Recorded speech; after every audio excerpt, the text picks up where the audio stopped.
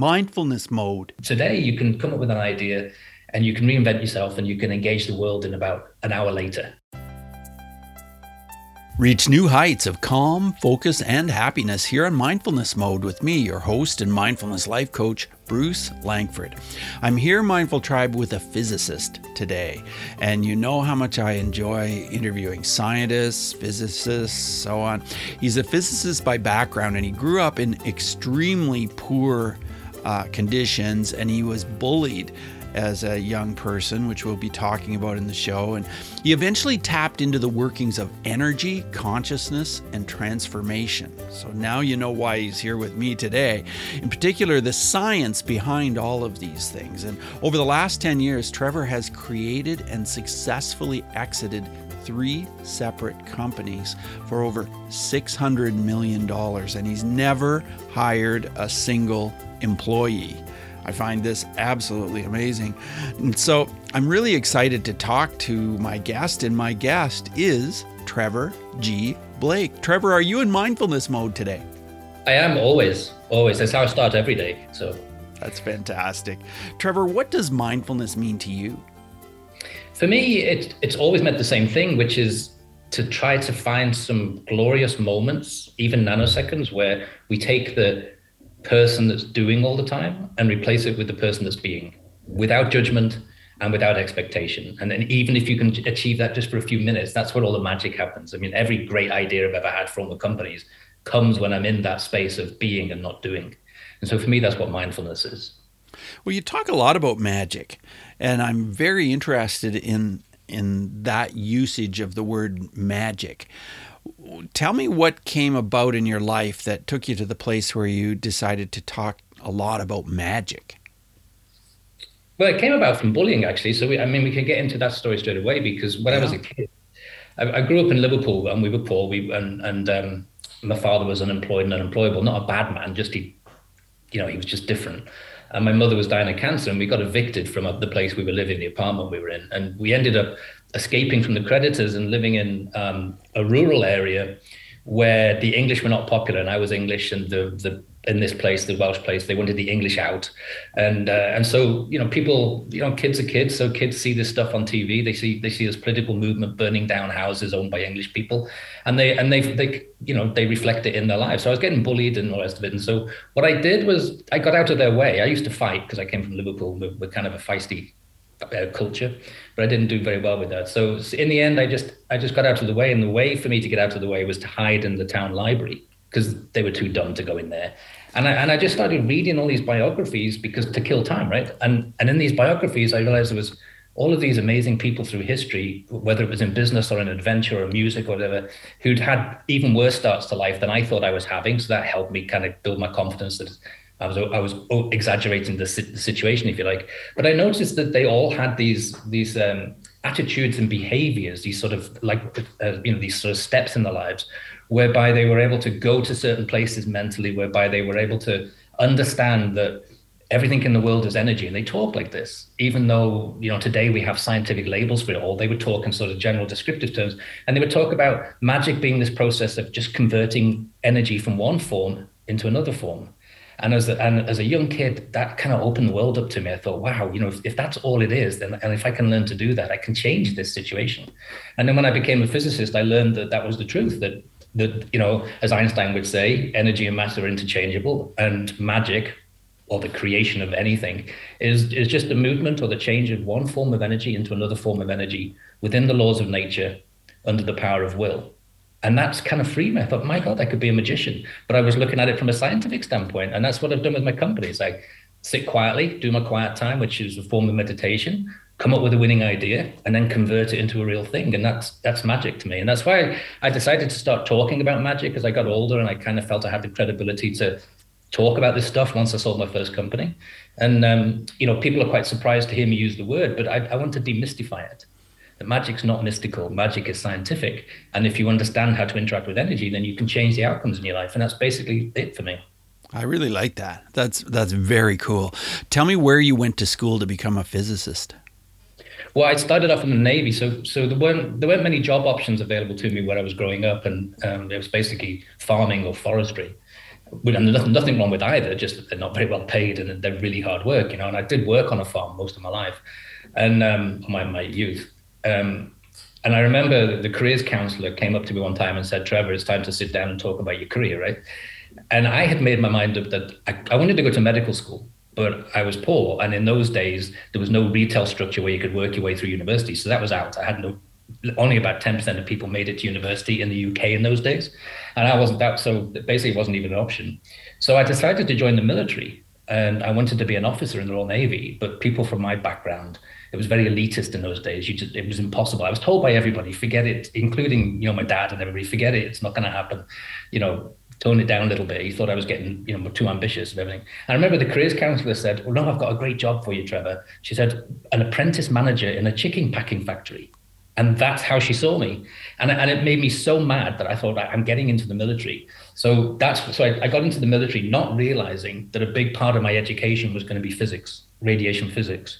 And so I got kind of 2/3 of a degree in the Navy. And then when I left the Navy, which I did because I met my wife, I went to work in a hospital, and I finished my degree in radiation therapy and nuclear medicine. So that's how it started. Okay. Never intended. It sort of happened all by accident, really. But I became a perpetual student of quantum physics. I was so obsessed and fascinated by the subject. Yeah, I am too. And I think that if you learn to understand quantum physics, just like you said, you can learn to manifest things in your life. And is that basically how you would describe what you did?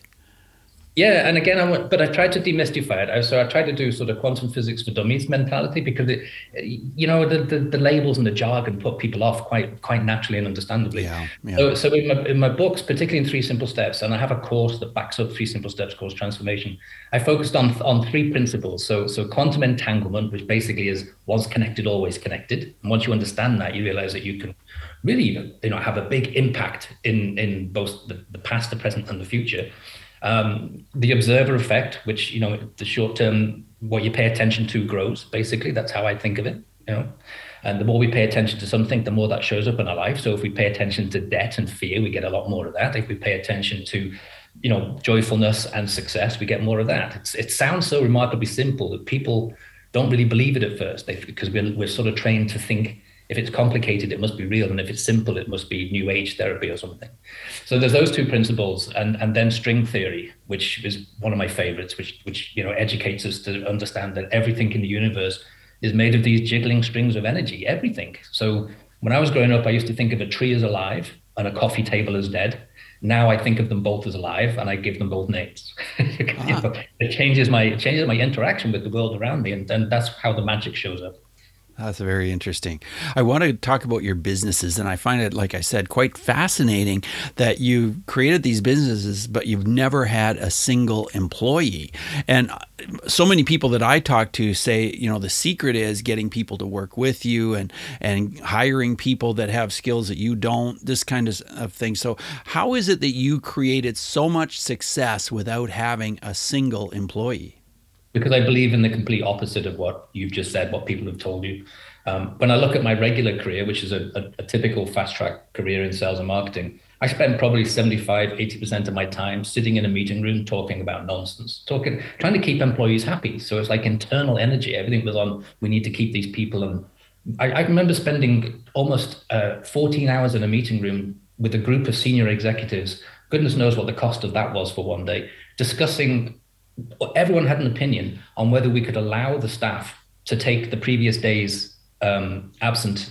A lot of them were absent because it was snowing. It was a snowstorm.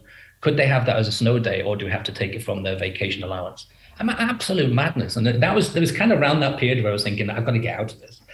So one of the things I realized when I started my first company was that if I don't do that, if I don't surround myself with all of these employees who need supervision, who need training, who need hand-holding a lot, then I'm free to focus on growth. So I did a slightly different business model. I did a hub model whereby instead of hiring employees, I hired vendors and consultants and contractors who were experts at what they did. So they provided all the different functions for me, so I didn't need to hire experts. So I had a contractor that provides my manufacturing and a vendor that does my distribution and so on and so forth. And my role changed from sort of a supervisory role, which I had in my fast track career, to more of a peer-to-peer trust, like a conductor of an orchestra sort of role, which was so much more fun. And I found out that, first of all, it was highly profitable, 76% net profits, but I also didn't have to work very hard.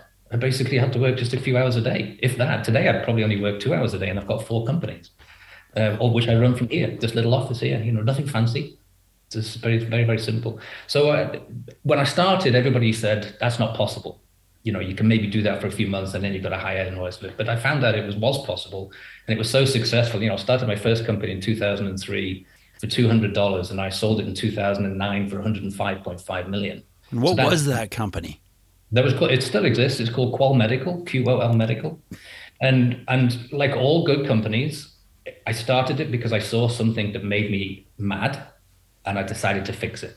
Not because I wanted to be an entrepreneur or because I don't have any skills, particularly I don't have talent. I'm not very good with my hands and stuff like that. My wife would never let me near a toolbox or anything of that nature, that's for sure. But I realized that I'm pretty good at getting a small group of people around the table. I'm pretty good at managing that, so that I can do that. But also that the secret to most successful entrepreneurs, because I read their biographies and I realized that, like Richard Branson, he didn't set out to start an airline. He had an issue. He fixed it by charting, he chartered a plane, fixed it. And so I realized that one of the secrets to successful business is to find things to fix and then set about fixing it. So Qual Medical started because I fell out with my CEO in a regular career because we had a problem at the company. I knew I could fix it, but because this idea to fix it was coming from someone somewhat junior to him, it kept getting rejected.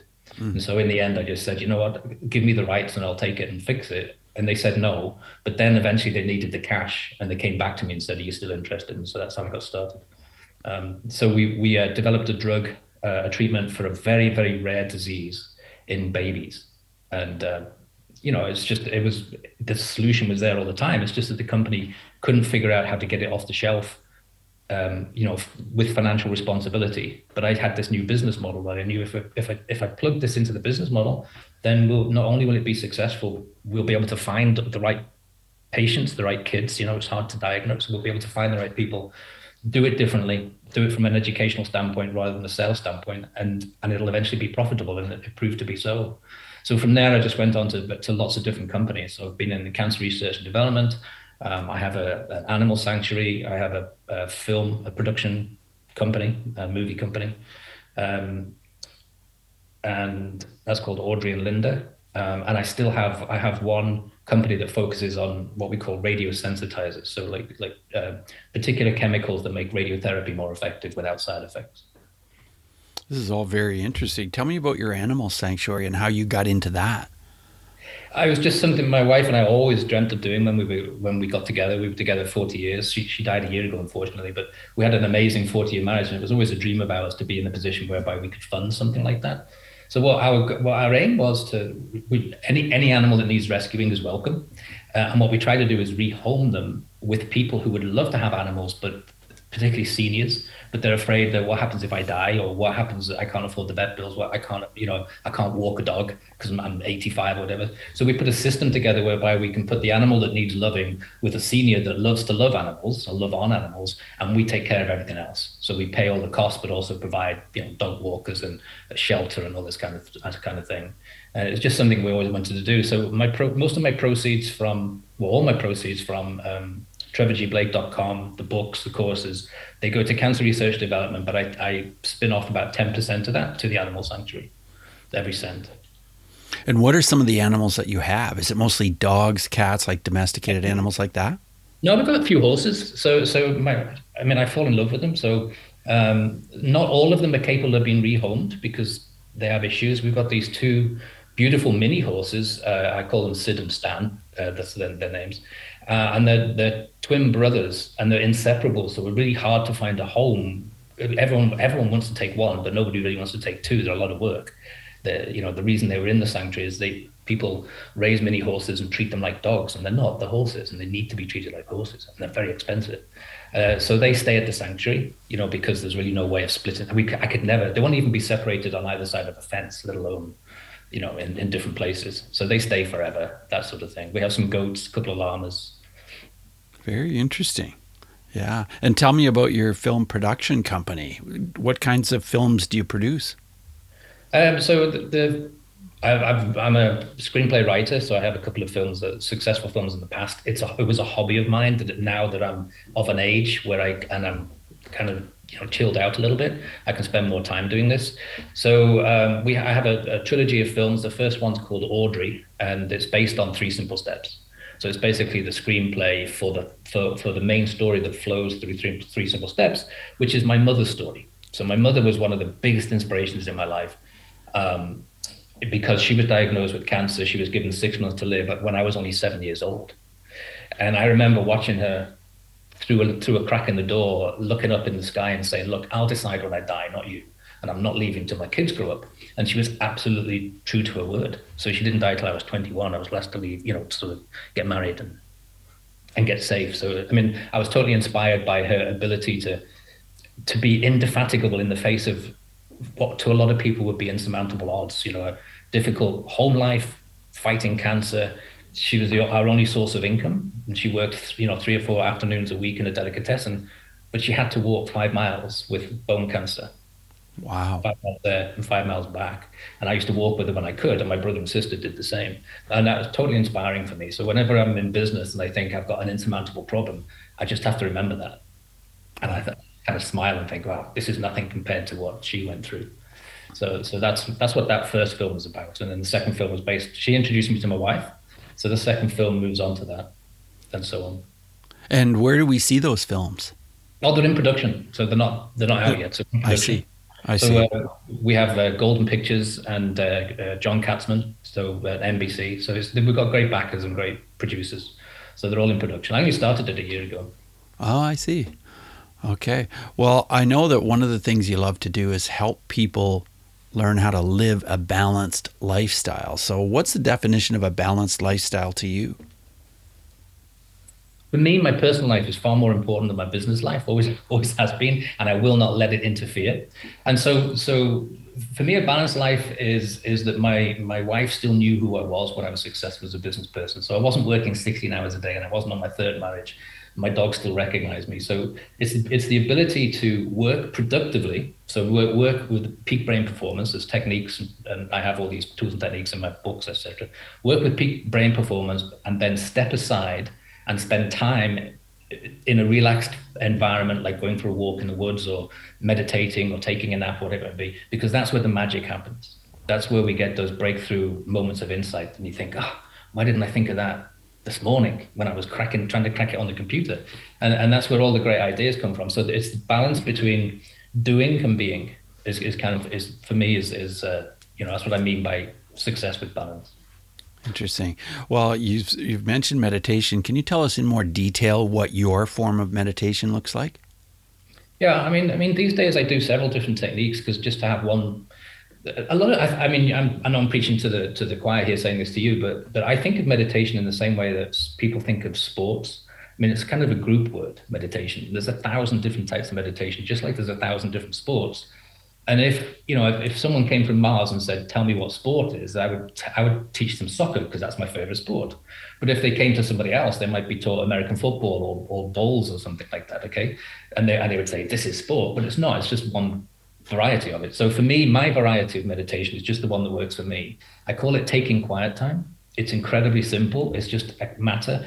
First thing in the morning, the first thing you do every morning is just take 20 minutes to sit upright in a chair and stop thinking. And that's it. No more pressure than that. Tell me about your book, Three Simple Steps. When did you write it, and what was it that you wanted to achieve in writing this book? Well, I wanted to achieve it for a long time, Bruce. I wanted to write it for a long time, Bruce. But I didn't feel I had credibility to write the book until I could prove that I can convert one form of energy into another form successfully. And so I waited until I've sold my first company. And then it was 2010 when I wrote the book. And it was my way of just giving back. I'm a great believer that it's really important to share what you know.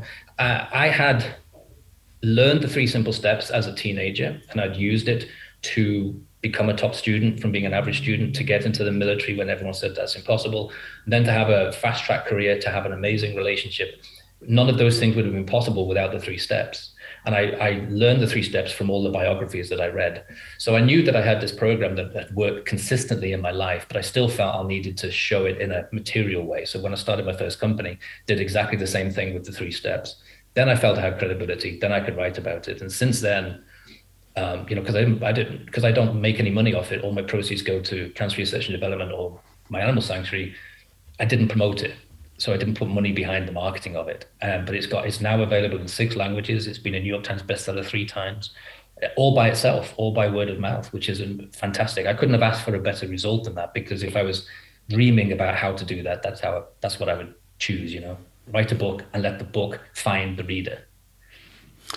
Could you give us a little bit of a sneak preview and give us some insight into what the 3 simple steps are? Yeah, so the first one is about reclaiming our individuality, because we all, I think, become a product of our environment, and we take on the opinions and attitudes of those who influence us, not knowing that we can protect that.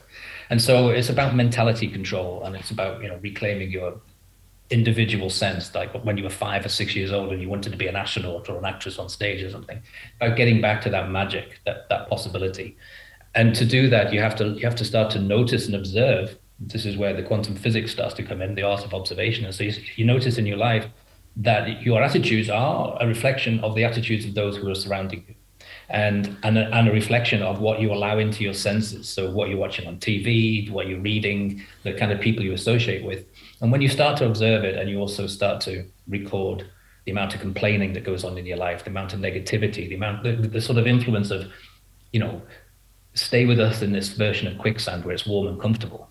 When you start to break away from that and you start to realize the potential that you have, and that's where the mentality control comes in, and you get out of that quicksand, it's like being reborn. It's like being reinvented. So part 1, the first step, is all about mentality control. And then step 2 is about how you take that newborn self, that reinvented self, and you deepen your connection through nature and through meditation, so that you start again to trust your intuition.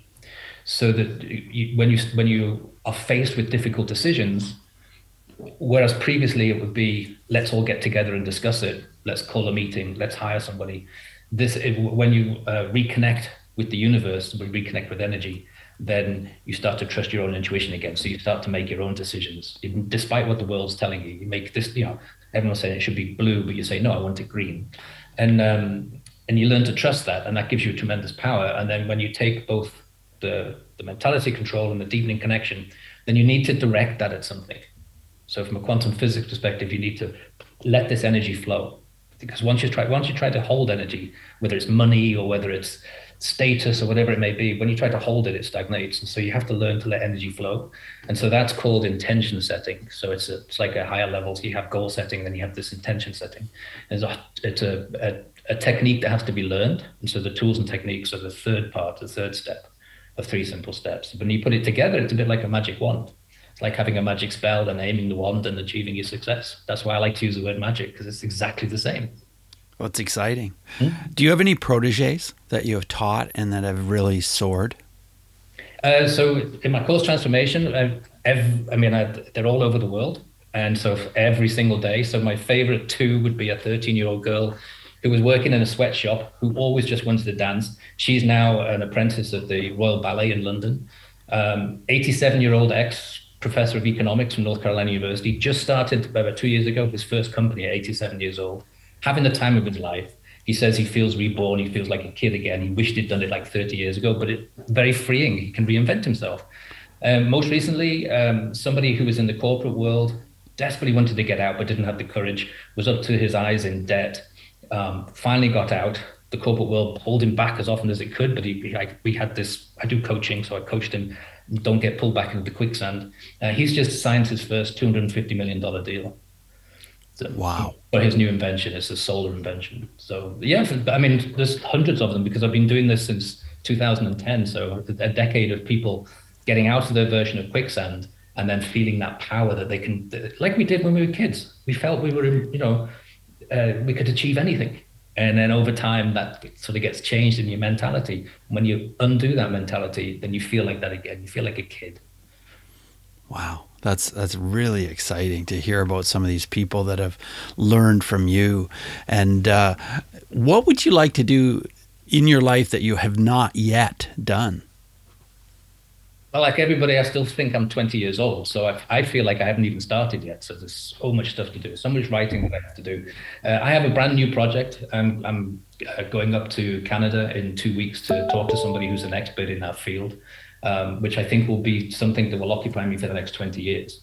And I'm really excited about it. I can't say what it is specifically, because if I did that, with the thing about intentions is that you must keep them private. You should never share them with people, because you invite a lot of negativity when you do that, because people look at you and they say, that's not possible, you can't do that, and you don't want to invite that in. So I know exactly what I'm going to do for the next 20 years, and that's very exciting. It will. The result of that will mean that I have to write more books, write more screenplays. It'll have a lot of spin-offs from it. And what part of Canada are you coming to? I'm going to British Columbia. Okay. I'm in Ontario. Okay. Yeah.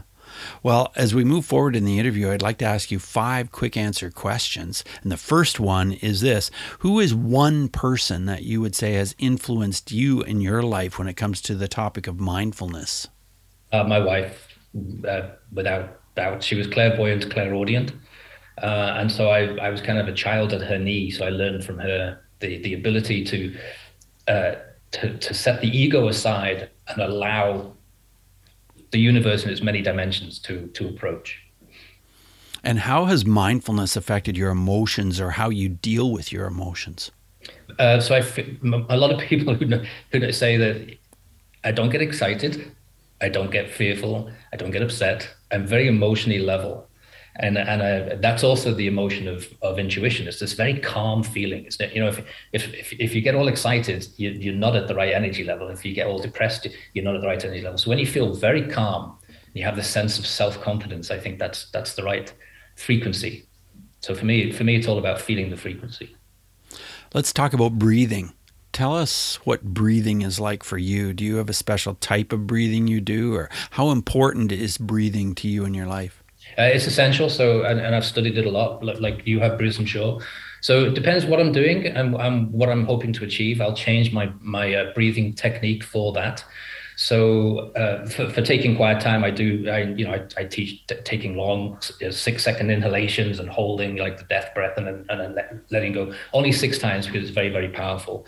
When I'm doing one of my other techniques, I use the shamanic dancing breathing technique, which is 2 quick inhalations through the nose and then out through the mouth.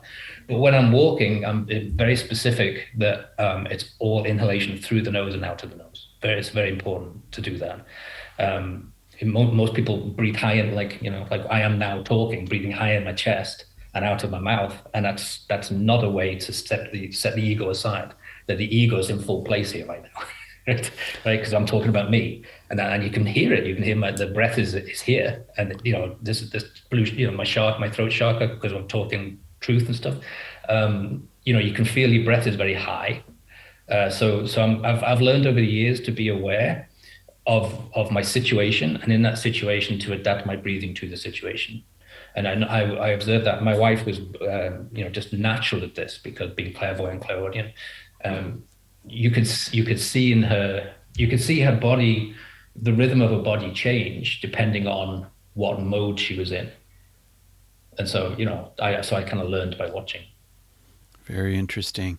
Well, I know that your book, 3 Simple Steps, is a perfect book for my Mindful Tribe listeners, because it sounds like it's right in line with the topics that we discuss here on the show. Are there any other books that you would recommend that are related to mindfulness and could help somebody who wants to live a more mindful life? So I don't like to recommend books. Obviously, I'll recommend my own book because I trust it and I'm very proud of it. So I get asked a lot, okay, what books have influenced you and what books do you recommend, the rest of it? And I'm always fearful of doing that, because I read books deliberately to challenge myself. And some of the best books I've ever read, I don't actually agree with their concepts or agree with their conclusions, but I read them to challenge myself, because, as you know, at the back of our brainstem, we have the reticular activation system. It gives us the same stuff over and over. And if you want to grow, you've got to reprogram this. So you challenge it all the time. And so as by what you read. So I've found in the past that when I recommend a book, the person I've recommended the book to thinks that I believe every word in the book, and it changes their opinion of me. Right. So I don't like to. I mean, today with technology, it's so easy to find fantastic material. There's no excuse for, sitting on the couch and watching rubbish on TV when we have access to so much stuff that can inspire us. Yeah, we really do. And some of those things are your videos on YouTube. They're very inspiring. And you have a way of you just sit and you chat, and it feels like you're sitting right there with me in a conversation. It doesn't feel like it's scripted or you're reading a teleprompter or anything like that. Very natural. And so I would highly recommend your videos. And I know you're on social media as well, Facebook, Instagram, LinkedIn, and your website is trevorgblake.com. So that's very easy. One last question, Trevor. Are there any apps at all that you would recommend that can help people to become more centered or more focused? A long time ago, when Headspace was really new, I was going to work with them, and we're going to do a combined 3 Simple Steps Headspace app. The brains behind Headspace had leukemia, and unfortunately he died, and the company changed its model in a different way. Other than Headspace, I haven't seen or used anything that I particularly like. And one of the interesting things is that multitasking is impossible regardless of gender, even though people convince themselves that they're good at it. What we do is we do a thing called context switching. And so you think you're doing really well, but actually you're doing half as well and half as well. And then the more you add to that, the more diminishing returns you get. And one of the challenges is that I find that when you're trying to get quiet, trying to get into a meditative state, is that if you are listening to stuff, your brain, your 100 billion neurons have to really slow down to help you translate that information into something that makes sense in the 3-dimensional 5-sensory world. So I prefer to have nothing, because then what you do, I believe, is you let your 100 billion neurons go out to play. No distractions. You don't have to help me be a human being. You go out and play and enjoy yourselves and communicate with the universe, and I'll get the benefit of that. So I'm not a proponent of adding something. I think that a human being is perfectly capable of getting amazing results from meditation and mindfulness just by being quiet for a few minutes. Right. Well, I really appreciate you jumping on this call with me because, wow, you have so much to share, so much value. As we conclude the interview, do you have a final word of advice for someone that is just looking to achieve a little bit more success, a feeling of, hey, I've made it. Hey, I'm doing well in life? Well, I can always use the classic cliche: if I can do it, anyone can do it, because I don't have any skills or a background or connections or access to anything. So if I can do it, anyone can do it, which is kind of what I'm trying to teach. But by the same token, I think we live in an amazing time. I think history will show there's never been a better time to reinvent ourselves, because technology allows us to do so much so quickly. The old days of starting something and then having to build locally and then regionally and then nationally, it could take decades, right? So today you can come up with an idea and you can reinvent yourself, and you can engage the world in about an hour later.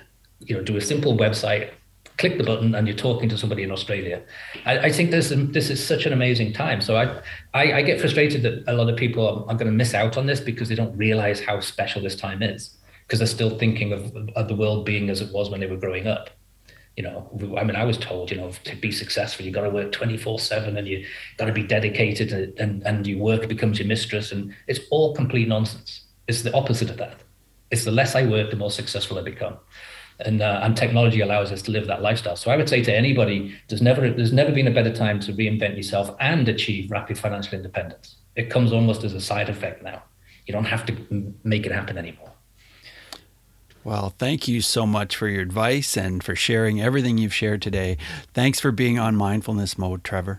My pleasure, Bruce. Thanks for the questions. That was fun, like a fireside chat, like you say. I love it. Yeah, it was. Bye now. Hey, Mindful Tribe. Thanks for listening to the show today. I really appreciate you. And I've created a free gift for you, Mindful Tribe, outlining the 12 must-read mindfulness books, the 12 top must-read mindfulness books that have been recommended by guests on Mindfulness Mode. You can download this free gift at mindfulnessmode.com/top12books. Till next time, Mindful Tribe, use what we've learned today to reach new heights of calm, focus, and happiness. Stay in the mode.